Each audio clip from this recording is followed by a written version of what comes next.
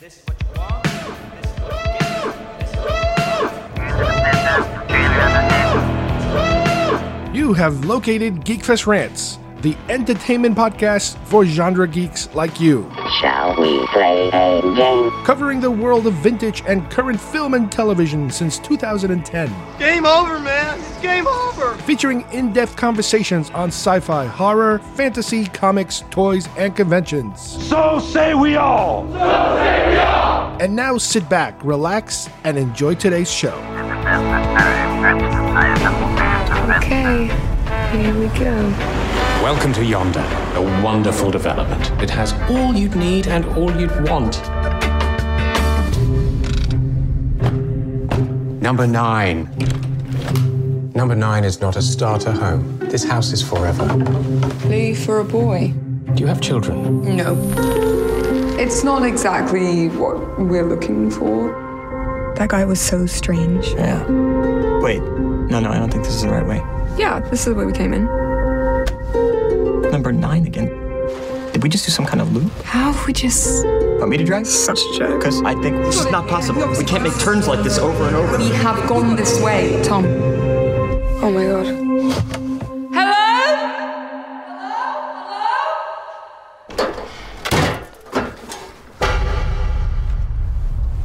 La la la la la la la la la la la la la la. What's happening? Maybe they'll let us go. What if they don't come? What are we supposed to do? Should we just sit here and wait to die?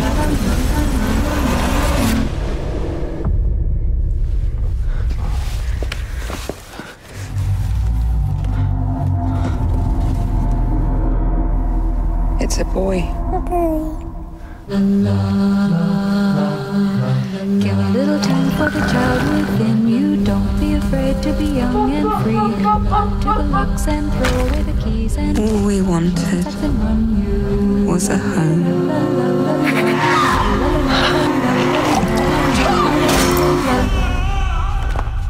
You are home.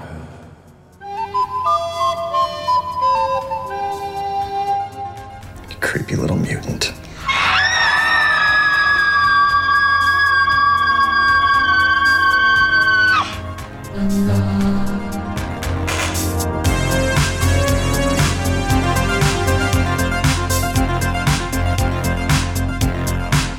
Hi everybody and welcome once again to Geekfest Rants. My name is Carlos Perone and today we have two movie reviews to go over with you.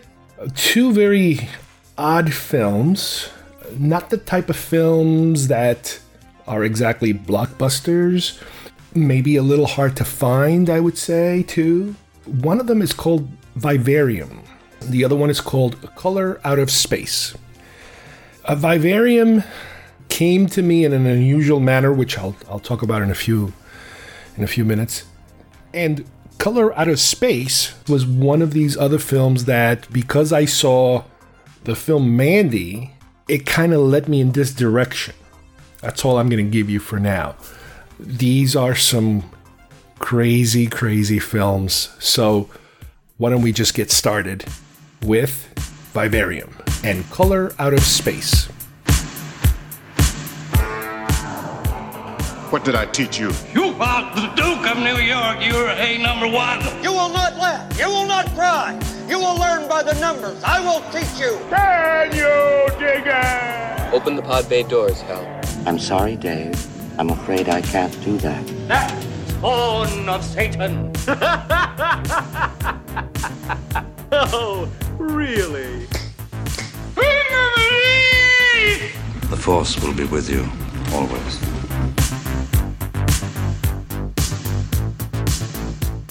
Every now and then, on my Facebook feed, I will get one of those headlines that say, so-and-so absolutely loved this movie, and so-and-so is, let's say, somebody that I admire. This particular so-and-so was Stephen King. I saw this little blurb about how he recently watched a movie called Vivarium, and that he really enjoyed it and liked it. So again, I'm a huge Stephen King fan, and every time I hear something like that, I'm like, okay, let's take a look. Whenever you see, here's what Stephen King is currently watching on a streaming service or something like that, you know, I can't help it. I'm such a fanboy for Stephen King that, you know, I'll give it a shot. So I first started digging around and I heard it was on Hulu, but then I started looking to see if I could download it somewhere and I couldn't find it. And then all of a sudden it's like, wait a minute, over here it says it's on Prime. It's on Prime. So I called it up and watched it. But before that, I watched the trailer, and the trailer really, really, really intrigued me. It also had a very high Rotten Tomatoes score. Now, we're at a time right now where, and it's funny because I was pointing this out to somebody, because there's no movies in the movie theater, there's no new movies. For the last, maybe 4 months, there haven't been any new movies since movie theaters started shutting down, that it's created this gap where people obviously are watching more stuff at home. But I've also noticed now that at stores where you would see a latest DVD Blu-ray release of something that was just out a couple months ago, that's not happening either. So it's incredible how everything is being affected by this gap of entertainment, you know, formal movie theater entertainment. I was looking at Walmart at the rack of new DVDs, and there's just like nothing. Everything looks like something out of a streaming service, you know, C-level movies. There's just nothing new out there. It's just junky old stuff. So this is apparently a movie that was released in 2019, and it had a pretty short shelf life, if you will, in the movie theaters. It's a foreign film. I think it was shot in Ireland and Belgium, and it takes place in a European country, probably one of those two countries, let's say. And it stars Imogen Poots, which I'm sure I just butchered that name. She's the female lead. And Jesse Eisenberg, who we probably all know from The Social Network, Justice League. You know, he's done a bazillion, you know, American films that he would be more known to us than the rest of the cast. But as I'm watching this movie, just like, if you guys remember, there's this actor that looks a lot like Tom Hardy, and I always refer to him as fake Tom Hardy. He's a great actor. I love him. Is it Green? Something Green. What's his name? Fake Tom. Okay, I can't remember his name. I'm going to Google fake Tom Hardy. Fake Tom Hardy. And let's see what comes up. And there's his picture right there. There's the picture of fake Tom Hardy. Logan Marshall Green. I can't make this. You just cannot make this stuff up. He's a great actor. But anyway, for this particular movie we're talking about today, the lead actress, every time I saw her, and as you get further and further into the story, to me, she looked a lot like Scarlett Johansson. So she will now be known as fake Scarlett Johansson. She's a very good actress, gorgeous, but she looks a lot like Scarlett Johansson. And Eisenberg's character, again, he's the father. He plays, he plays Tom. But to me, he's always going to be Mark Zuckerberg. So fake Scarlett Johansson and Mark Zuckerberg are the leads of this film as far as I'm concerned. So you have this young couple. The movie opens in a very weird way. They show you this little bird that kind of is in a nest. And as the little bird is growing, it looks really disgusting, like one of those disgusting, you know what birds look like when they're born. They're really gross looking, very reptilian. And they show you how this bird pushes another little bird out of the nest. He pushes him out. And I remember hearing about this in the past, about how some birds push their brothers or sisters because they want to be the only one in the nest. And plop, the other bird just plops down to the ground, and now you have only one bird left in the nest. And the mother bird comes, and she starts to feed this bird. And then you get a shot of later, as that bird is growing, the bird looks completely different than the mother bird. Plus, the bird is a lot bigger than the mother bird. And to me, it was kind of like, okay, I think I know the message that they're trying to give us here about how difficult life is, and how cruel life is, where, you know, survival of the fittest, more or less, where the birds turn on each other or people turn on each other for survival. And then the mothering instinct continues to feed and love that other individual, no matter how bad or weird things get. But later on, when I started to do a little research, out of all places on Wikipedia, they talk about how the film opens with a short clip showing the parasitic life cycle of cuckoos. And I never, if they told us this in the movie, it completely kind of blew by me, but I never realized that this is how it worked and that this is what they were referring to. The life cycle of cuckoos who lay their eggs in nests of other birds. Oh my God, I never heard of that. Once hatched, the cuckoo pushes the mother bird's young out of the nest and then tended to by the surrogate mother. So, oh my God, this is a bird that throws out the other birds. And the mother just kind of latches onto this leftover extraneous bird.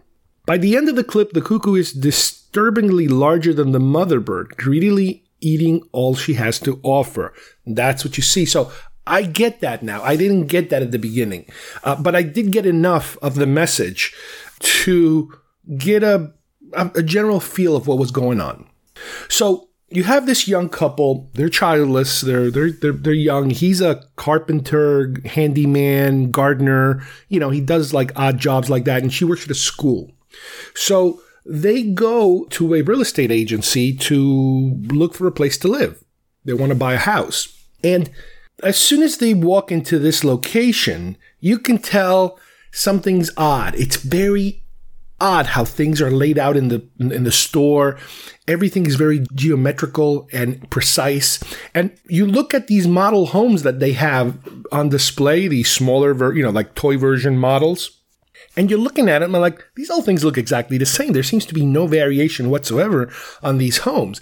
And as they're in there, they're already a little freaked out. The real estate agent is a very weird, quirky acting individual. And there's a fine line between comedy and weird and creepy. And within that scene, you get all of that from this individual.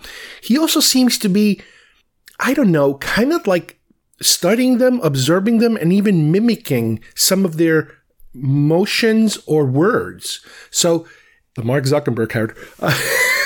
So Mark Zuckerberg, he's already creeped out, and he's like, you could tell he's like, let's get the hell out of here. This is not where. But she's being more polite about it, and they somehow agree to follow the guy to the homes to take a look at, just to take a look at it. And I think he's doing it as a goof. It's like, oh, this is going to make a great story to tell our friends about what a weird situation this was. So they go to this home, they follow his car, and in his car, because he just came from work, he has his work gear with him. He's got a ladder on top of his car, and his tools are in the back. So they follow him home, and they drive through the town, and the town, this community, this up and coming community that they've been told is about to explode in terms of everybody wants to live here, and there are only a few homes left and whatever. They drive through, and they still kind of, all these homes look exactly the same. They're all painted green. They all have the same design. There seems to be a ton of them, but there doesn't seem to be anybody living there. They don't see people walking around or anything. So they get the tour of the house. The guy is still acting creepy and weird and asking strange questions. And at one point, they go look at the backyard. Okay, here's a backyard, a little tiny backyard. Very European looking. Again, you get that European feel. But, a development like that could be anywhere. So they're in the backyard, and then they notice the guy's not there. The guy walked away, so they go back to the main room. The guy's not in the main room. They go back to the front. He's not there. They go to the front of the house. The guy is gone. So they're like, oh, he's gone. Okay. I guess that was, really weird. Just like everything else up to that moment. Very weird. So they get in their car and they drive away, and they keep driving, and they cannot find their way out of that area. One thing I noticed that they never bring up, I think, is that the streets have no names. There's no street names anywhere. And they seem to keep always running into that same house that they initially went into, which was house number 9. So they spend the entire afternoon just going in circles and losing their patience and losing their minds in a way because they can't find their way out. So at that moment, they also cannot get cell service from their phone. So they decide, all right, let's just sleep in the house for one night and just kind of relax and rest a little bit, because the car also runs out of gas from them driving around trying to find a way out of there. So the next morning, he takes the ladder out of the car, climbs to the top of the roof to be able to see if he can find where the hell is the exit, because they tried walking in the same direction and they can't find it. And he's looking around from the roof of the house and he cannot see an exit anywhere. He sees just more houses in every single direction. So at this moment, you kind of realize, okay, I think I know where we're at right now. This is kind of bizarre. They're in a bizarre, crazy situation.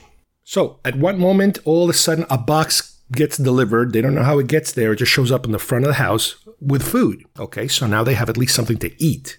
And you can tell that this is wearing on them. Days are starting to pass and they're getting frustrated.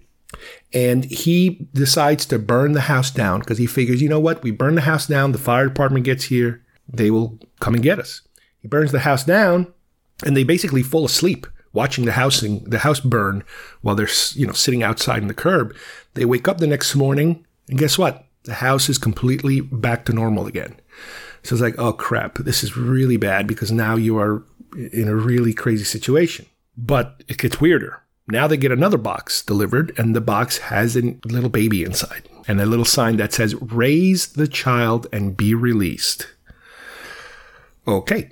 So now we get a lot of stuff happening as this kid is being raised by them. Like I said, time is passing by. Days are passing by. The boy, who's a little child, seems to be aging faster than a normal child. And he also seems to be learning from them in a bizarre manner where he mimics their voices, he mimics their actions. He has the strangest, bizarre actions. He will repeat their words, like word by word, in their voice. A lot of this is obviously dubbed for filmmaking purposes, but I don't think you ever really get to hear much of this kid or this actor's real voice because he's always doing one of their voices. It's really strange. There's a sequence of scenes where whenever he's hungry, I think, he screams his head off completely. And it's like, 1 minute this film is funny, like ridiculously funny of how weird it is. And the next minute is like frightening. You just cannot wrap your mind around this story. He is completely attached to them. He will not leave them alone at any point. They have to practically get into arguments and tantrums with the kid in order for them to be able to even go to bed, and sleep because the kid demands so much attention. There's a TV in the house and the kid watches it, but when you turn the TV on, all you get is these weird lights and sounds and geometrical patterns and weird shapes, and he seems to be that seems to be like the only thing that distracts him for a certain amount of time. As this is going on, they're falling apart. They are psychologically losing their wits. They are starting to get on each other's nerves. The kid gets on everybody's nerves. They're just basically losing it. At one point, the father, Mark Zuckerberg, drops a cigarette on the grass, and the grass opens up to reveal dirt. And he starts digging because, again, he's a handyman and gardener and stuff like that. So he starts to dig. And now for a very long period of time, he begins to dig and dig and dig and dig and dig because the dirt also is very different. It's very clayish, very yellowish too, very different color and substance. So this becomes like his thing to do now, just to continue to dig and dig. It's almost like he's trying to dig his way out of this place. And he starts to hear noises coming from the bottom of this hole. At this stage, the father is more likely to want to get the hell out of there to the point where he locks the kid in the car and hopes he kind of either suffocates or dies in there, and then they let him out again because the mother is more fake Scarlett Johansson is a little more motherly. She can't help her motherly instincts. And she's trying to figure out what's going on here in a different manner. She tries to dig deeper into his mind to see what he's thinking about, what he's dreaming about, all these weird things. And I think he even says he doesn't dream. The boy goes on these walks every now and then. And one day he returns with a book And the book has all this bizarre language written in it and these bizarre shapes, which are a little reminiscent of what was on the TV. And she tries to kind of get him to tell her where he got the book. Did he meet someone else who gave her the book? And in the process, he tries to mimic whoever gave him this book. And he lays out this bizarre screeching scream, and his throat, you see like these two huge air sacs inflate around his throat of him mimicking whatever the hell it is that gave him the book. Another psychotic creep. Whenever you thought, okay, this is as crazy as this gets, this now gets a little crazier. That's how it is. We jump forward, I don't know, a couple of weeks might have passed. They look even worse than before. They're tired, worn. They can't, they're barely talking to each other. The boy now is a young man. He's probably, I don't know, in his late teens, early 20s. Because remember, he's aging a lot faster than they are. The boy seems to be aging faster than a normal person ages. And fake Scarlett Johansson tries to follow him to see where is it that he goes, because he goes on these walks still and comes back. And she can never seem to find exactly where he goes. He can't keep up with him. While this is happening, Mark Zuckerberg keeps digging and digging and digging, and finally he gets to a point where he finds what appears to be either a dead body or a bag with a body inside or something like that in the very, very bottom of this hole. And he is also seems to be very sick because he's been sleeping outdoors. He's mentally, and he's just fallen apart. And finally, after finding that, he goes back to her, and he basically dies of whatever it is, exhaustion, infection, whatever it is that he has that he's contracted. He dies on the steps of the house. And she's holding him, and it's a very sad scene, a very dramatic scene. And the boy appears, and, she's kind of like asking for help, if he even understands what he's asking for. So he disappears and comes back with a huge body bag. And it's like, what? So the boy puts Mark Zuckerberg in the body bag and throws him back in the hole. As if this is just another body bag in that hole now. Again, you just do not understand what's going on. And this is where the movie gets weird. Yeah, this is where the movie gets weird. Up to now, it has not been weird enough, but this is where the movie just goes off the deep end. Now we are in Alice in Wonderland territory. Fake Scarlett Johansson loses it. After the boy throws her husband into the hole, she starts going after the boy. They start fighting. And then it becomes like a chase. He runs towards the house, but instead of going in the house, he lifts the front curb, as if it were a blanket, and slides under the street, in between the street and the sidewalk. And she's able to kind of pry that open before it closes, and she jumps in after him. You then get this weird chase scene where she seems to be dropping from different versions of the house in different colors, and she meets different people, different occupants that are not the boy. They're kind of like her and her husband, just different people. And they seem to be all going through that same crazy experience that she was going through, where they're watching this kid grow up and they're suffering through it and losing their mind. At the end, she's kind of thrown out of that ever-changing house chase, and she's hurt on her way out, and she basically dies of her injuries, of being thrown around all these things so much. And I think she hits her head on something at one point. I could be wrong. But she basically dies, and she kind of tells him, because he keeps calling her mother, and as she's dying, she says to him, I'm not your mother. It's like her final words of F you to this kid, whatever the hell he is. So he puts her in a bag, just like he did with the father, takes her in the hole, throws her in the hole, and fills the hole back up. We then go to the real estate office again, and the original real estate agent is there with his mouth kind of hanging out. He looks like he's dead.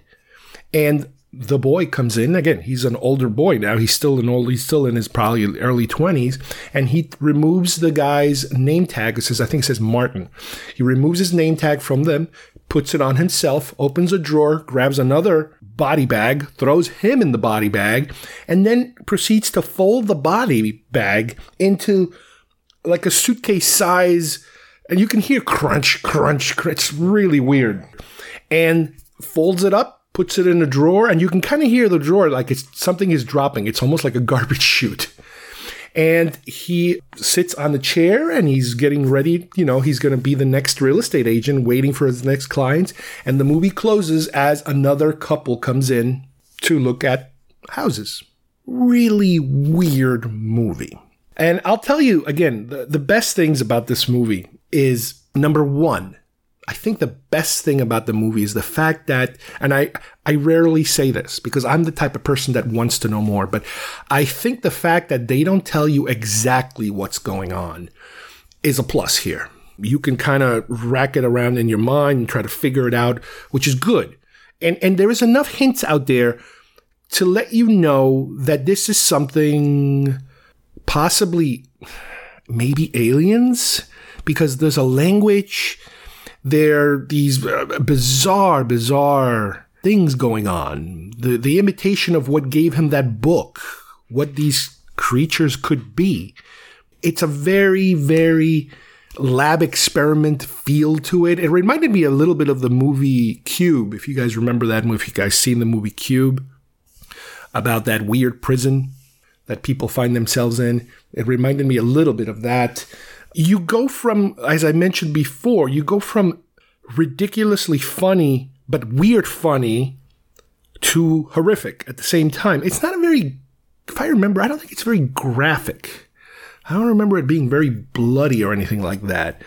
But it just, man, it's something else. And it is one of these movies where, like, in my particular case, it's the type of thing that makes me want to say, all right, I got to find an interview with the director now, and I got to find out an interview with the writer, and I want to know more, but I'm glad they didn't tell me more. You know what I mean? It's one of these weird, for the film, it's good because it leaves you completely confused, and you're kind of thinking about it for a while.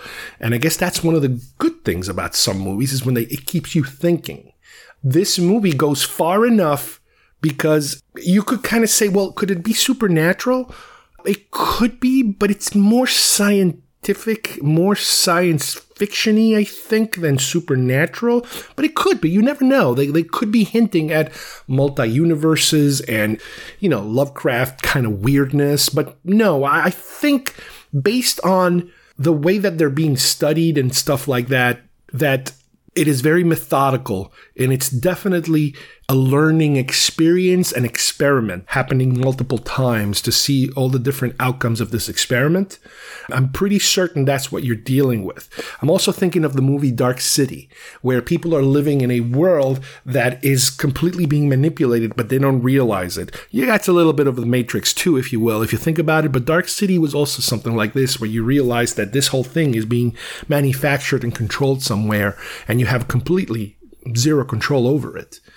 So those are two or three other movies you might want to kind of look at into it. Once again, I got brought into this movie by a Stephen King notation on Facebook, and this one it's there. It's weird enough to want to find out more about it. Our second film is called Color Out of Space. And once again, this is one of these films where I hear about them and I put them on my Netflix list. I don't remember exactly what I heard about this film. All I know is that it was probably around the time where the film Mandy came out that I watched on Blu-ray. And this was this very, very super trippy Nicolas Cage film, art/sci-fi/horror kind of film, I think. That I did a whole show about how crazy this film was. And it's very possible that that's how I kind of associated these two films together. I could be wrong. I forget things. But this film finally arrived from, on Netflix. A DVD arrived, and it it literally took me like a month to actually put it on the machine. I kept forgetting about it and watching other stuff. But I finally said, all right, you know what? This might be from the guys who made Mandy's. You know, let's see if they did another crazy, you know, bizarro film. And oh my, this is something else. Let me just say it stars Nicolas Cage. There's a couple of other actors that you might or might not know. Jolie Richardson, Madeline Arthur, Quinlan Kaisher. I know I'm butchering these names. And Tommy Chong. There's a name you might know, Tommy Chong. So I cannot be as detailed about the plot of this film as I was with the previous one, because it is such a crazy story that it's kind of like I said before, it's kind of like Mandy. You gotta just roll with it because it's very, very like out there kind of story. Nicolas Cage does his usual Nicolas Cage. You know, he goes nuttier and nuttier as you go along in this film. And it's, you know, it's his trademark, basically, of how nuts can he get in a movie. He is now basically Jack Torrance from The Shining. You know, he goes nuts from beginning to end. There's a transformation in whatever character he plays where he just completely loses his mind. But let me give you a very broad stroke of the plot of this film. There's a family that lives in the woods. Nicolas Cage, 2 kids, the boy and a girl, and his wife. And the wife is recovering from some kind of surgery that she had. And she is like a business financier type of person who works, you know, from her computer, basically. And he's kind of like a house husband, takes care of that farm that he's living in. It's like a farm, like a big house and a lot of property. And they have alpacas in the barn and they have gardens that they're tending to. So it's a family that kind of retreated into the woods, more or less. The daughter, she is kind of, I guess at some point somebody asks her, is this Wiccan or is this or is this that? So she has this very Wiccanish view of the world, and she practices, you know, her amateur beliefs of whatever it is that she believes. You know, you could say it's kind of like a teenagery type of thing. Fine. The son is much younger, just a typical kid, curious kid, nothing outlandish about him.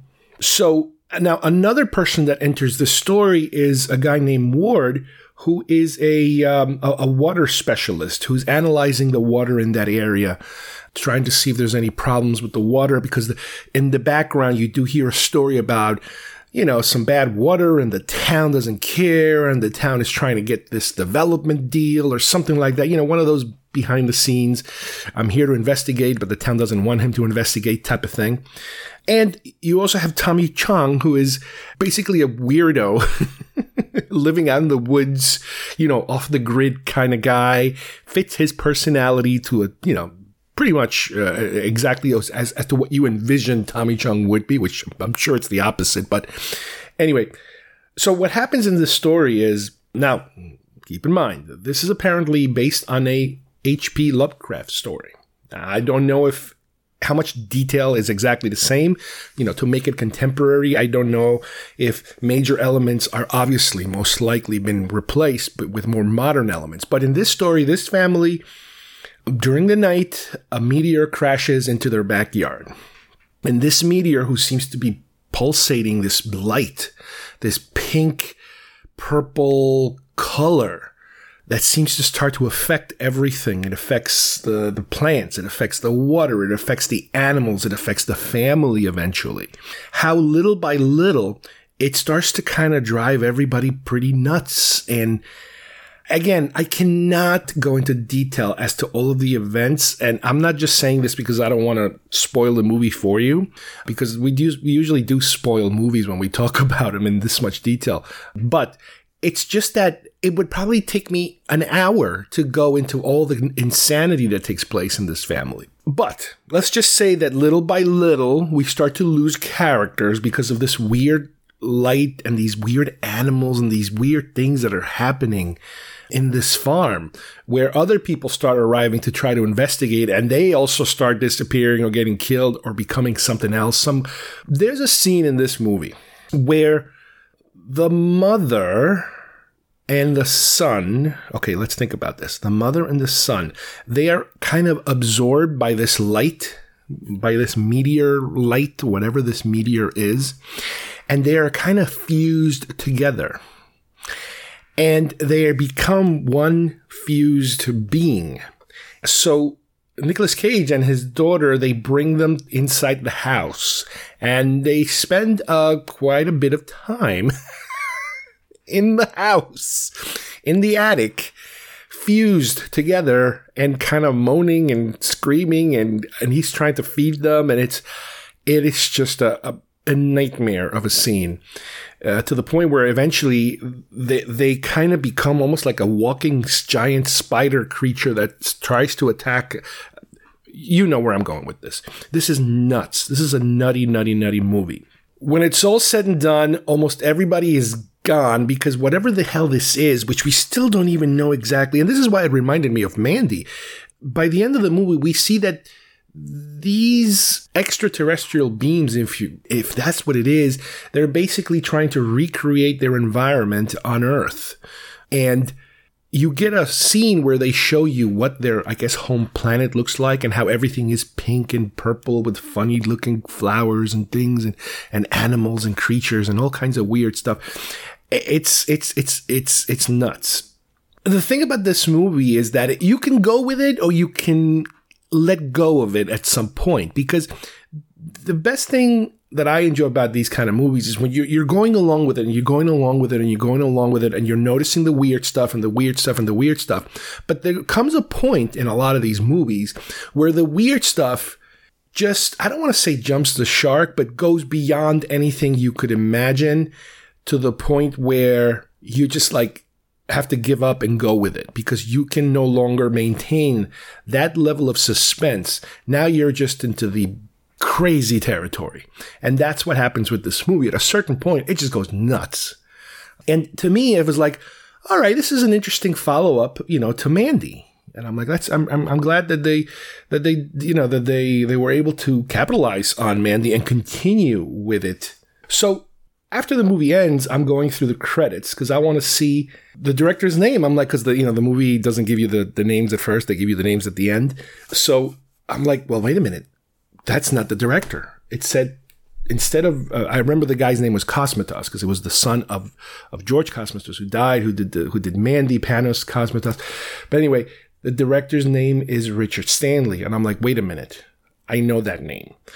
The producers, most of them are the same producers for Mandy. So I'm like, okay, I can see the Mandy influence here. As a matter of fact, one of them is Elijah Wood, the actor Elijah Wood, which is kind of weird how sometimes you get these pretty famous actors who all of a sudden jump into the producer category. But I'm like, oh, so this is from the makers of, Mandy, but not necessarily the director of Mandy. But the new director, Richard Stanley, I'm like, I know that name. Well, guess what? As you guys probably know or remember or probably don't care, Richard Stanley was the director of Hardware. I did a whole show about how he was the director of The Island of Dr. Moreau, and he was fired from that, and the insanity that ensued surrounding the making of that movie and his career, how it kind of went over the hill and into a pit of nothing. He was basically ostracized after that movie tanked.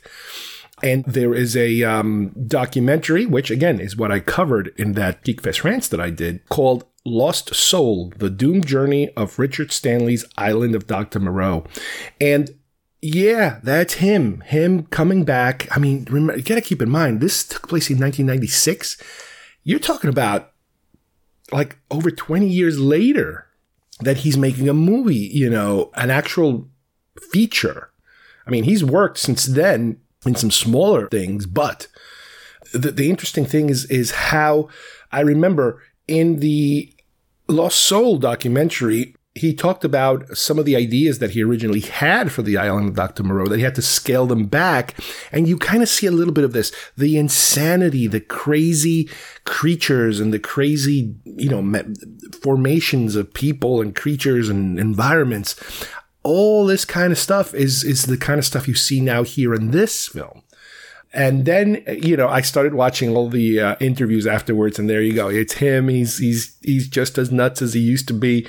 But it's really interesting, the fact that you do let the creative guy do his thing, and let's see where it goes. You don't just cut it halfway, and then start from scratch like they did with the Island of Dr. Moreau. Now, granted, the Island of Dr. Moreau was at least ended up being a much more straighter, by the numbers kind of film. This is more in Mandy territory. This is more, I think, what this director is good for. I mean, again, if you go back to his breakthrough film, if you will, the Hardware, when I watched, I remember I saw that in college. Yeah, he's an artsy guy. He's not a by the numbers kind of director. And in this movie, he's allowed to do exactly that. Now, I can't tell you I'm a fan of his work in terms of, I can't wait till he does another one of these. I definitely want to see more of his work. And I hope that he is allowed back into some kind of way of continuing to make films. But I think it was very smart, I think, maybe for the producers, to be able to continue that sort of thing. They kind of realized they had something good with Mandy in terms of there being an audience for that sort of film.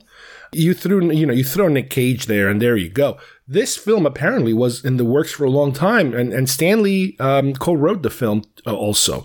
But he was trying to get this movie done for a while, unsuccessfully. But I think, again, with the success of Mandy, and then when Nicolas Cage jumped into this production, that's when that's when the money started flowing, basically, when somebody actually greenlit this film. If you look at the poster, you'll get a pretty good idea of what you're heading into. Surprisingly, the main poster for this film doesn't have any references to Mandy in terms of from the producers of Mandy or something like that, because sometimes they do that. But you definitely know what direction this is going to. However, I do see out there a UK version.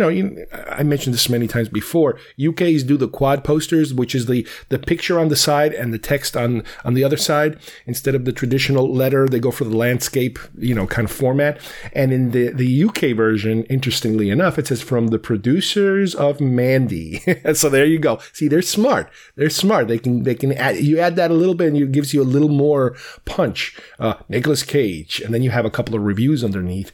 But yeah, I'm surprised that the American poster didn't go for, the tie-in to Mandy, for their generic poster. However, I am also seeing here a version of the British poster, let's say in the letter format, but it uses the art from the British poster as opposed to the American version of the poster. And it does have the, from the producers of Mandy. Yeah, that's the type of thing that you need to lure people in, especially with something like this, because this has become, I think, especially with Nicolas Cage, a certain genre, I guess, of Nicolas Cage films that are probably considered to be at some point cult classics, or at least Nick Cage cult classics, where he goes completely, bat crazy, bat-esque crazy. But yes, if you like Mandy, let me put it this way. If you enjoyed Mandy, this would be a good companion piece to that. And if you enjoyed, that whole story of Richard Stanley and the insanity of his movie-making career and how it crashed and completely burned, this is a great comeback film for him. Because like I said before, it's not going to be, and it wasn't, any kind of a hit, but it kind of put his name back in play. He's back in play as far as I'm concerned, because now you can show the world that, look, I can make a film. It's a nutty film, but it's a film, and there is a market for this sort of thing. So catch it if you can rent it. I'm sure it's streaming somewhere. But, those are today's two unusual, bizarre movies that are out there for you guys to watch. All right, I hope you guys enjoyed today's show. We did a dual film review, two for the price of one, if you will. We had Vivarium and Color Out of Space, two really unusual films that they're the kind of films that, as I've explained, they're not blockbusters for sure, but they're also not the type of films that you see at the bottom of the list once you're scrolling through a streaming service and you get to like the 50th or the 75th film in a certain genre and you're like, why on earth are these films here? It's like the bottom of the bargain bin of a DVD container at Walmart. No, these are films that, while not hits, are really, really interesting, and they're the type of films that keep you kind of asking questions. And in my particular case, trying to find out more information about the making of the film, or especially the writer, or the meaning of the ending. There's a lot of that going on in some of these films. And again, when you have so much media out there, and you all of a sudden you find these actors who show up on these films and you're like, what? I never even heard of this. What the hell is this? And why is so-and-so in it? Yes, a lot of times it could be sad, the type of movies some of these actors make. But every now and then you kind of hit on something that's kind of good and interesting and worth recommending to your friends. So on behalf of everybody here, thanks for listening, and we'll see you soon here at Geekfest Rants. Bye-bye, everybody. Look at this. All those years in the big city, we finally got out. We're living the dream. Maybe it is a dream.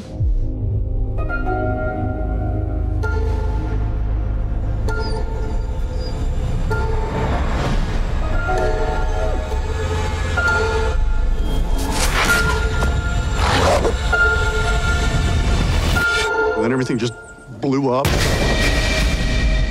Big flash, like a pink light.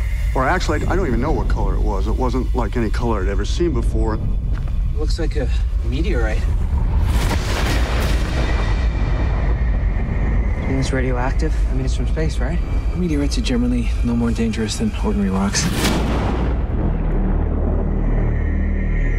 How can something that big just disappear? Did you plant those? No. Ward, come here for a sec. Oh, God. What are you doing? Shh. It's talking to me. Who's talking to you? A man in the well.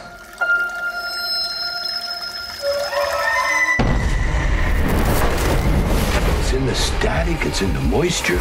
It's in here, it's out there. And what's out there is in here now. Everything's under control. Why are you so in denial? That ding from the meteorite changes everything around it.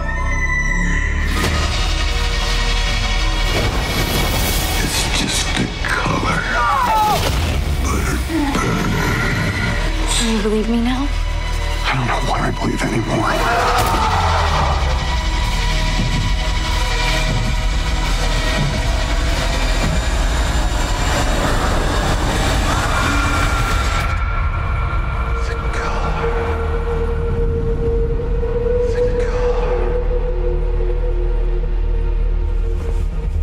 Everything's gonna be A-okay.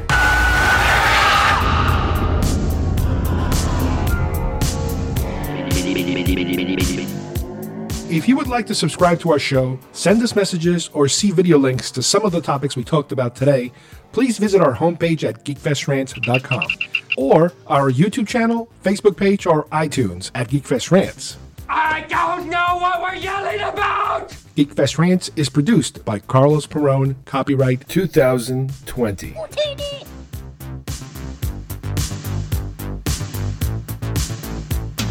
This broadcast is part of the IC Robots Radio Network.